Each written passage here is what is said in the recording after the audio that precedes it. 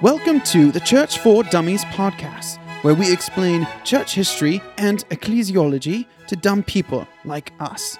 Now here are your hosts, Josh Whitney and Isaac Thibodeau.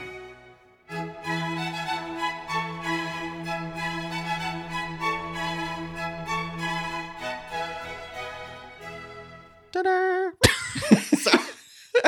Sorry, guys. This is going to be a very unique episode for us Yeah, because I'm excited. we are like, we're going in guns a-blazing. Hopped up on church history talk and uncaffeinated coffee. Yeah. We're going to do a unusual episode. Oop, I just hit the microphone. We're going to do it wasn't me this time. Celebration. We're going to do an unusual episode, and we are just going to talk about Jesus, Yes, but but different Jesuses. the Jesuses of different churches. The Jesuses of different churches. That'll be the title of this episode. Hopefully I remember that. Yeah. Because the statement in of itself is an oxymoron, and we kind of want to dive into that because there are a lot of different cults out there, a lot of different religions out there, a lot of different people. I mean, really, even in our own churches that say like, no, I confess Jesus. And then you talk to them a little bit more and you start realizing, I think we're talking about a different person. Because one of the great things of the commandment, and we talked about this in our bonus episode we did at this point when you're listening, probably a couple of weeks ago. We went into, oh gosh, I immediately lost my train of thought. When the Great Commission is go into all the world, baptizing in the name of the Father, Son, and Holy Spirit, teaching them to observe all that I have commanded you. And that has to do with everything that he has commanded us. And so you start talking to someone and they start talking about things that don't line up with what the biblical account of Jesus is and what the Old Testament said the Messiah would be, and what the epistles, which we believe to be the word of God, God-breathed, theopneustos, they disagree with what that says of who Jesus is. We're starting to talk about a different Jesus. But there's a good distinction. We were talking about it before we started about this. And why don't you, Isaac, kind of go into that distinction? Because there is a distinction to just say, different Jesus. Yeah. There's a slight distinction in there. Yeah, there is. We got to be careful when we say that. So when we're talking about Jesus, we need to make the distinction between his person, who he is, Right. and his works, what he has done, is doing, and will do. Right. Because to give an example, and we'll flesh this out in a minute, Roman Catholics agree with Protestants as to the person of Jesus. We share the same creeds and confession as to who Jesus is. Yeah. We believe that Jesus is the only begotten Son of God, eternally begotten of the Father, fully God, fully man. We confess the Trinity. We confess that God is Father, Son, and Spirit, same being, different persons. Which will be different distinctions in other groups of people that we talk about. Right, exactly. Yeah. Like with Mormons, Jehovah's Witnesses, and other groups. Yeah. They wouldn't even believe that. But Protestants and Roman Catholics and other Orthodox Christians in general just share that same foundation. However, we would disagree on the works of what Jesus has done to some degree or another, depending on the tradition and whatnot. Right. But was Jesus' sacrifice sufficient once for all time? Or was Jesus' sacrifice something that needs to be repeated constantly? And things of that nature. You know, that has to do with the works of Jesus, even though we agree with the definition of who Jesus is. He's not doing the same things in the same way as one view or another. But with the cults, we have a completely different issue where we actually aren't even talking about the works of Jesus yet. We're actually talking about the person of Jesus. Like, exactly. Hey, he's God. Right. He needs to be worshipped. And a good clarification, too, is for for the Jehovah Witness, for the Mormon, for the other different, as much as they don't want to agree to it, different sects of Mormonism, which do exist, that they say we are talking about the same person, personhood of Jesus. But when they say, this is more common nowadays than it used to be 15 years ago. That used to be a very stark difference. But nowadays they'll say, no, we believe in the same Jesus. He was born in, they say Bethlehem, but their book does say Jerusalem.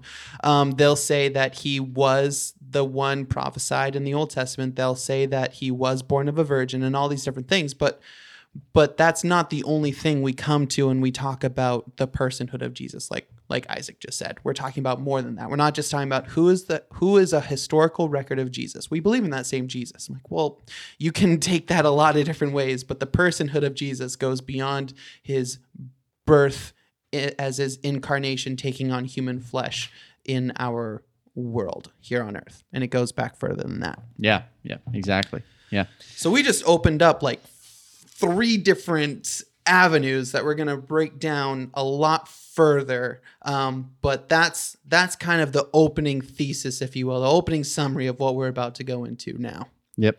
Cool. So where are we starting? That is a great question.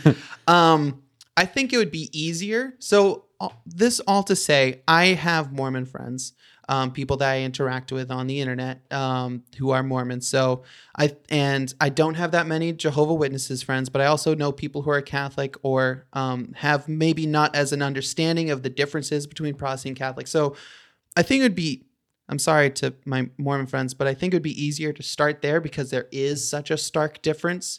We can separate those a lot more clearly because I love their heart. The more I've been talking to Mormons, their heart is unity, and I love that.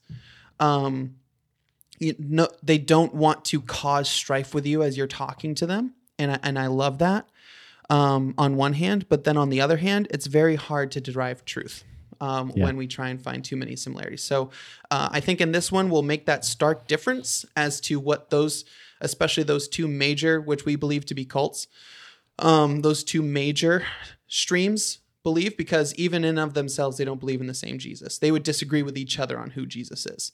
Why don't we start with those 2 specific ones? Then let's go to Catholicism.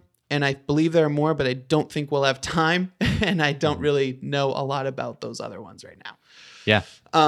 Other than Islam, I could talk a little bit about who they believe Jesus is in Islam. Sure.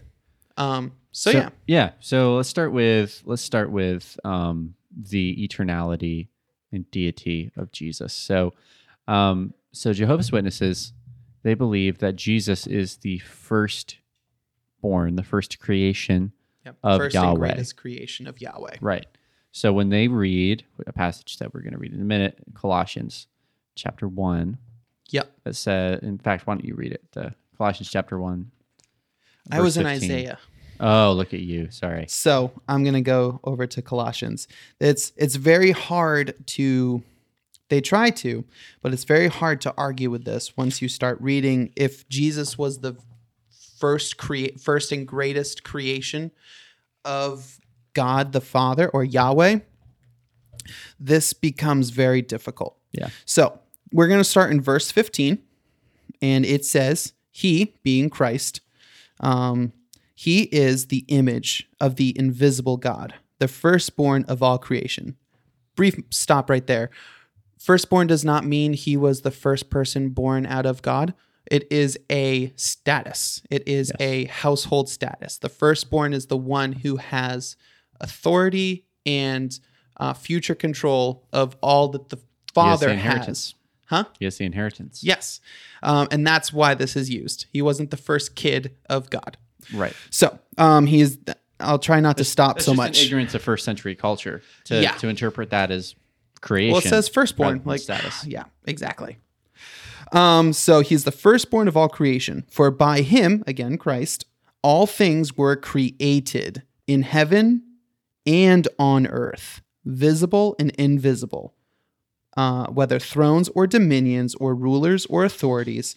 All things were created through him and for him. That's a good place to stop right there. So for Jesus to be the first and greatest creation of Yahweh, this directly opposes that not just I guess we could kind of see maybe some differences in thought there. This says that he is that all things were created by him. And we kind of have this distinction in Reformed theology, all without distinction or all without acceptance as far as who's to be saved. And so I've heard some people use that argument here, but it's you might be able to make that statement to say all types of things, but it instantly gets way more specific that he says in heaven and on earth. Okay, that narrows it down to maybe everything. Visible and invisible. Yeah. Again, we're kind of narrowing down what the possibilities of all things are. Yeah. Whether thrones or dominions, rulers of authority. And then again, he finishes this verse, all things were created through him and for him. And again, he is before all things as well. And in him all things hold together. And he is the head of the body, the church. Right. He is the beginning, the firstborn of status from the dead, that in everything he might be preeminent. And we can continue going on and on and on. But the thought is all things were created by him, for him, and through him. And so it's hard to be the firstborn creation when all things have been created by and for you. Yeah, exactly. So you can see how this would be a major, it's kind of pointless even to say major issue. It's like, it's not even, it's just not even the same thing. Like, it's just not the same belief system. Like, literally what it boils down to, do you worship Jesus as the only God? Yeah. Or do you not? If you don't worship Jesus as God, the only God. Because what are the 10 commandments? The first 3 10. You shall have no other gods before me. Make no graven images or idols. He is a jealous God. Yeah. Nothing at all should be given worship that isn't God. Yeah, exactly. And there's one God, which is so clear in the Bible. And that's one thing that Jehovah's Witnesses understand, is there is one God. Right. Unlike the Mormons, who believe that there are plurality of gods. Some Yahweh just happens to be the God of gods. this world. Yeah. Or this universe, however they like to say it. So, but yeah, with Jehovah's Witnesses specifically, though, like, you don't worship Jesus as God. It's a separate entity, separate being. Jesus is a separate being from Yahweh in their view, and they don't worship Jesus as God. Yeah. That's a major issue because Jesus is our salvation, and Orthodox Christianity, historic Christianity, teaches that Jesus is Emmanuel, God with us. He is God in the flesh, God incarnate. And he is our salvation. And this gets into the works piece, which is, if Jesus, like, we have sin, we're sinners. And if we don't have an atonement for sin, then we're still guilty because God is holy and must judge sin. If we don't have that atonement, then we don't have salvation. If we don't have his resurrection, we don't have new life and salvation. We need both of these things. If Jesus isn't God and he was just a good man, there isn't a way for that to apply to us legally. He's just one man. He could die for one man maybe, but not for all men. And there's so many other areas of this, but like the historic Christian view is that Jesus' sacrifice is the thing that has atoned for our sin. And only that, not our works. Yep. And that his resurrection is the thing that gives us new life through the power of the Spirit. If Christ hasn't been risen from the dead, then we are most to be pitied. Exactly. Yeah. It's like these things are core and fundamental to Christianity and just the whole thing working in general. Yeah. If you remove who Jesus is, you lose his work. Yeah. And if you lose his work, you're degrading his person. Yeah. So it goes both ways. Yeah. Obviously, I would say the more serious issue is messing up who he is. Because at least if you have who he is right, it can self-correct. Yeah. You know? Yeah. But if you mess up his work and his person, or just his person, you're going to mess up the work. The foundation for the work is the person of Jesus. Scripture is very clear as a whole. I mean, we just mentioned the 10 Commandments, the Shema of Deuteronomy 6. Just reading that this morning. Yeah. I wish I could do it as cool as Jeff Durbin and James White of Apologia and all those guys. They can quote it in Hebrew. I cannot. But hear, O Israel, the Lord our God, the Lord is one. And when you read other scripture as well about his worship, when you read as unmistakably how Jesus himself claims to be God, that's the reason they wanted to kill him. The Pharisees didn't want to kill him as much as progressive Christianity talks about. They didn't want to kill him because he was a social revolutionary. Whatever. There's been social revolutionaries. It doesn't matter. Yeah. When the Pharisees yelled blasphemy and picked up stones to stone Jesus, blasphemy doesn't mean you wicked social revolutionary. Blasphemy we hate meant socialism. Yeah. Stop it, Jesus. Blasphemy is degrading and claiming to, degrading God's name and declaring to be God. It's not just sin; it's declaring to be God, which is why they picked up stones to stone him. So, if he is God and he receives worship, which we see in Scripture, and because the reason I'm saying all this is some people might say, well, the concept of Trinity, which is the concept of Trinity didn't even show up until, was it the 5th century? Like that's when, I'm trying to remember my dates, but was it the 4th century that they came up with, they actually came out with a written doctrine? That was the Nicene Creed. That was 325. Yeah. So 4th century. Yeah. But the word was used before then.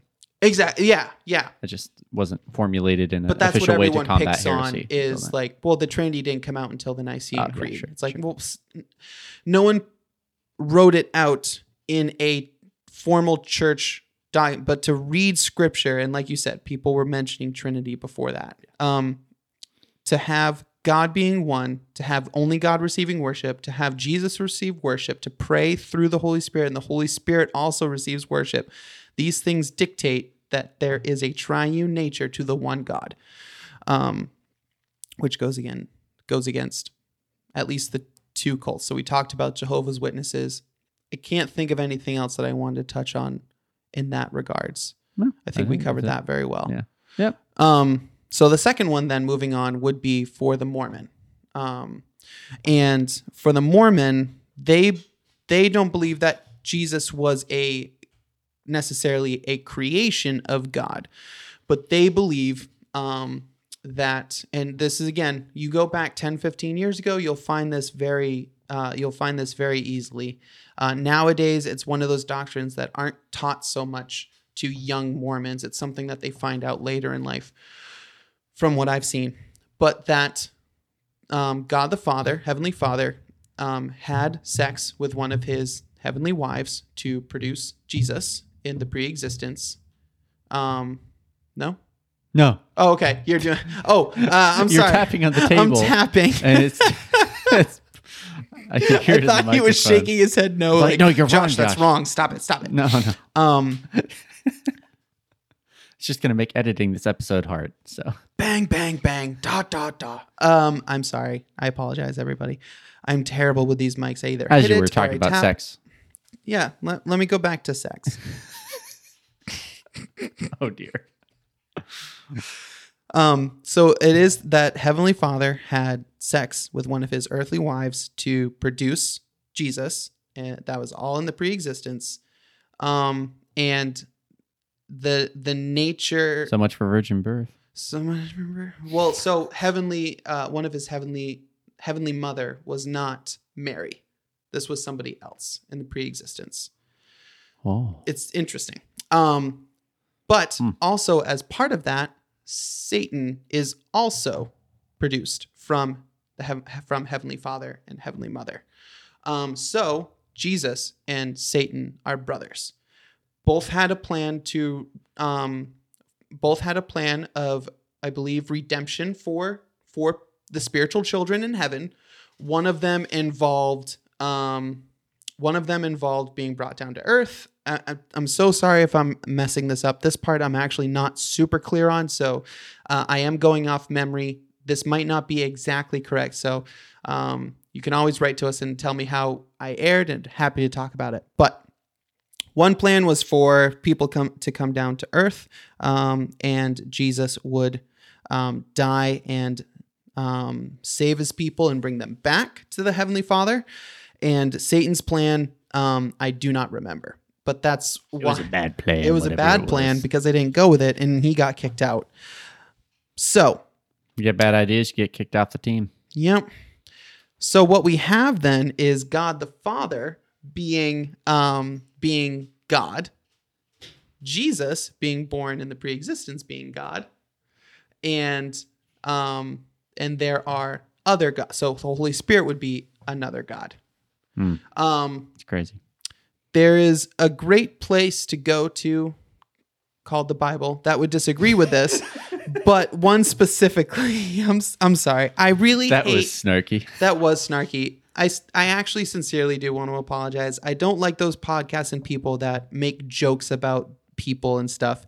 I'm sorry. Sometimes, to be honest, it just seems so far-fetched to me. Sometimes I do make a joke, but I know that this means so much to people. But the truth is the Bible is just starkly opposed to that idea. Yeah. And that's why we have a Book of Mormon, to be honest. But Isaiah 43:10 says, "You are my witnesses, declares the Lord, and my servant whom I have chosen, that you may know and believe me and understand that I am he. Before me no God was formed, nor shall there be any after me." And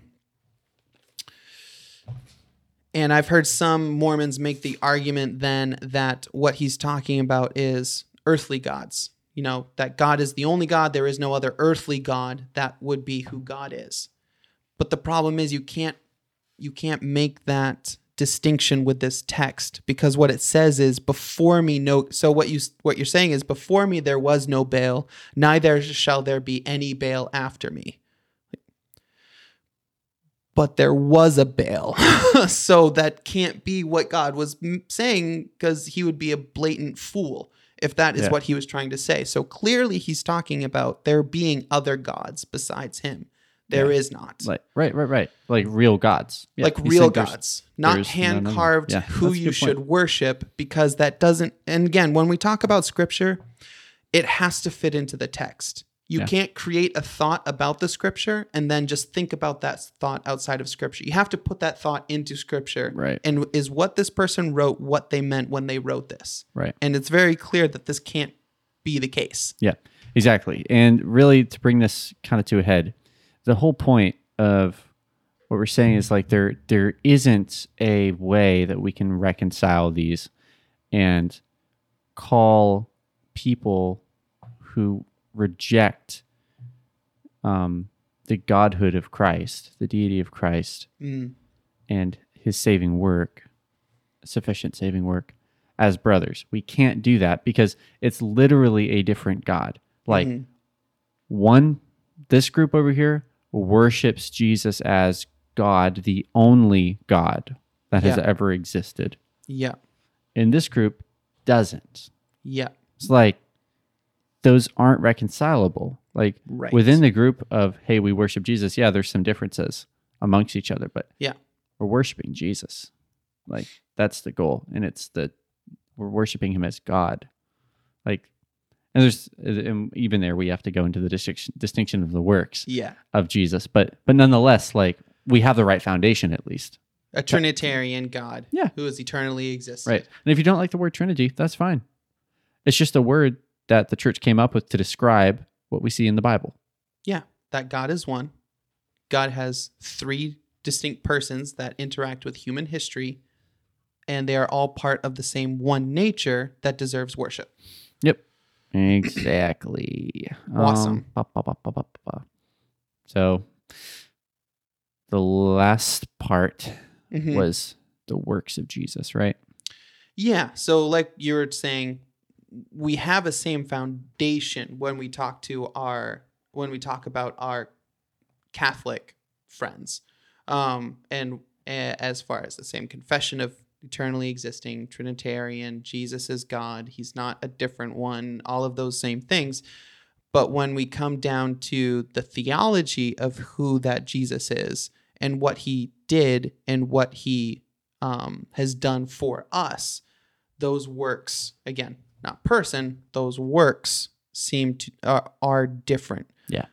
Than what we believe Scripture teaches. Yeah, exactly. Give an example. So, when we look at different places like Romans 6, Hebrews 10, Hebrews 9, that Christ died. Do you have one of those pulled up? Mhm. I Why do. don't you- I have which all one of do you them pulled have? up, actually. Oh, Every single okay. one. Romans 6:10. For the death he died to sin, once for all. But the life he lives to God. Romans 7:27. No, I'm sorry. That's Hebrews 7:27. He has no need, like those high priests, to offer sacrifices daily first for his own sins and then for those of the people, since he did this once for all when he offered up himself. Hmm. And there's another one I'm going to save for a little bit later. A little bit later. So between those two, there's something very, very different between what us most. When I say most, I mean any person who truly profess Christ to be Lord of their life. They believe that Christ, Jesus, died once on the cross, and that in so doing was sufficient enough to cover their sin and justify them before God. So there would have to be no other thing done to have effective salvation for their soul. Now, that is not to say, I'm going to make this very brief, that is not to say that there is nothing required of them in this new salvation, in the sense of those who love me obey my commandments. Right. If you love me, you'll obey my commandments. The Great Commission, go therefore, making disciples, teaching them all I've commanded you. This new love requires of us to do good works. Scripture says very clearly about how Christ has good works laid up for us. So to say that they don't exist is wrong. But the sacrifice of himself on the cross once was sufficient enough for permanent salvation for the believer. Also, that second one of Hebrews makes the comparison of the old high priest. The old high priest had to slaughter animals, a blood sacrifice, in order to atone for the sins of the people, because that is what was commanded. Our new high priest was also the sacrifice. His blood spilt and his death on the cross was sufficient enough for us. What we see in the Catholic Church is a sacrifice that was sufficient enough to give us grace. Was sufficient enough. On the table. Yep, to give us grace. Ow! I just did it too. That was my ankle. I'm struggling with how to say this too, and then my laughing is making it worse.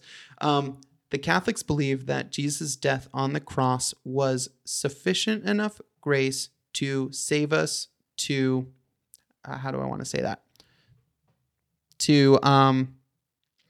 Because they don't believe that in and of itself it is enough for salvation to be justified. Necessarily. Right. Well, they would say it is enough for God's favor, but it has to be appropriated to us Exactly. by certain mechanisms mechanisms And without or means, those which would be sacrament. mechanisms or means, you don't have that grace. Right. And to be fair, Protestants do have a mechanism and means by which that sacrifice is appropriated to us, and that's called faith. Yes. Just mere faith. Right. Just trust in God. Whereas you could, in theory, have mere faith in God, and that wouldn't be enough because you need the sacrament or you need the ceremony, Right. ritual, And so in order for that to be applied to you. And that's a pretty big difference. Right. Where for the sacrament, for the Eucharist, is the taking of Mass where the priest calls down the body of, calls down Christ to be offered as, and this is a big distinction, a bloodless sacrifice, so that through the power of the Holy Spirit, the wine and bread get turned into the blood and body of Christ. And it is a continual calling down and a continuing sacrifice of Christ's body in a bloodless manner to enact that means of grace that was applicable in his one death back then. So a distinction is one death sufficient for all, as all meaning all sin forever through the means of faith, and one needing Christ to be killed or sacrificed every Mass and given to the people. Which, based off of those two verses or two passages we just read, is starkly opposed. But I know that you were saving some other ones for a little bit later. Oh, I'll say it now. Might as well say it now. Go for it. So this is Hebrews 9:24-28. For Christ has entered not into holy places made with hands, which are copies of the true things, but into heaven itself, now to appear in the presence of God on our behalf. Nor was it to offer himself repeatedly, as the high priest enters the holy places every year with blood not his own. For then he would have had to suffer repeatedly since the foundation of the world. But as it is, he has appeared once for all at the end of the ages to put away sin by the sacrifice of himself. And just as it is appointed for man to die once, and after this comes judgment, so Christ, having been offered once to bear the sins of many, will appear a second time, not to deal with sin, but to save those who eagerly await him.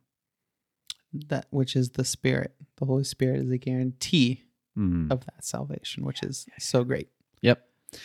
So basically, this is the argument. I think it's pretty solid.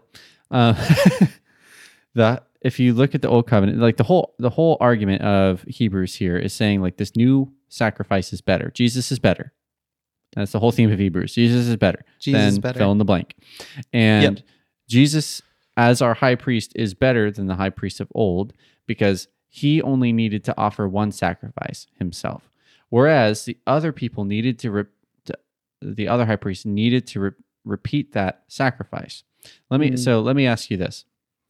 What would happen in the Old Covenant if the priest disobeyed and didn't offer the sacrifice? You would be killed. Yeah, you'd be killed. And in theory, at least in the picture of what that is, the sins wouldn't be forgiven. Right. Because there's no sacrifice. There's no sacrifice. The people would be lost. Right, exactly.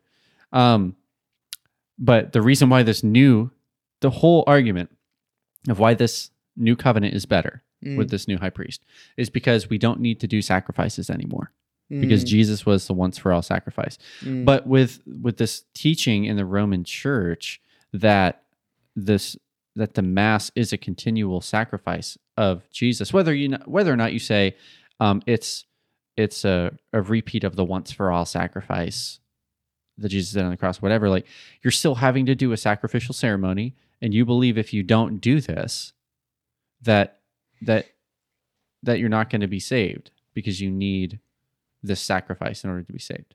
You need to continually do the sacrificial ritual of the Eucharist in order to be saved. And it's like you're literally in the same position that the Old Testament people were in, where you had to continually do the sacrifice, otherwise your sins wouldn't be forgiven. Yeah. It just completely destroys the argument that the author of Hebrews is making here.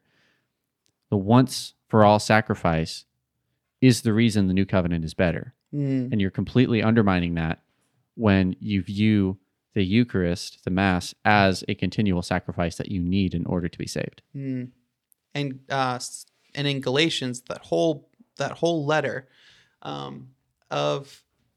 from Paul to the church in Galatia was that. Sorry, I don't even know what that's called, but whatever, the thing you just did, the cross. Oh my gosh. Oh, and I just hit the mic. Falling apart here, man. Woof. So in Galatians, the whole letter to the church of Galatia was that really the only evidence we get is that they were just enacting one aspect of the law. They were saying that you had to still be circumcised in order to be saved, to keep that part of the law. Paul wrote in the first chapter that anyone who preaches a different gospel than what he preached, so these people that were preaching this gospel of circumcision still after Christ, they are to be anathema. They are to be damned. This that we're talking about here is, I believe, way worse. We're talking about sacrificing Christ over and over and over and over. Hebrews 6, a little bit later on from what we read, talking about those who desert Christ, is saying that you're trying to crucify him again, and talks about you can't crucify him again. He was already crucified. If you were to try and crucify him again, you're making the first one void. That you can't do that. Yeah. And so we're trying, in the Catholic tradition, they're crucifying Christ again in a bloodless manner, which is a big distinction. In the covenant with Noah, for man's blood to be shed, man's blood is what I require. And in the whole Mosaic sacramental law, blood is required for the sin. So to say that we require a bloodless sacrifice at the Mass is, I think, a way worse condition, and it is a very different means than when we talk about means of grace. Yep, exactly. So what we would say is, if you need to have the true Jesus, and the true Jesus is the Jesus of the Bible, and that would be, you need to know who he is and what he has done. And you need that in order to worship him properly and to have the right view of salvation. Yeah. So that's why we did this episode. It was kind of, I don't know, a little different than our normal ones, but it was fun. It was very fun. These are the types of things, life in the church. These are things that directly influence, like, what do you teach in the church as a pastor? Yeah. So I'm really glad that we were able to do this. Yeah. Cool. Well, that's a wrap. So make sure to follow us on your favorite podcasting platform or your unfavorite podcasting platform, as well as leaving a review on your favorite or least favorite podcasting platform, as long as you leave us a review. Yeah, and it's got to be 5-star. We don't care if you mean 5 it. stars. Just make it a 5-star. Fake or real, just give it a 5-star. Yep. Later. Deuces.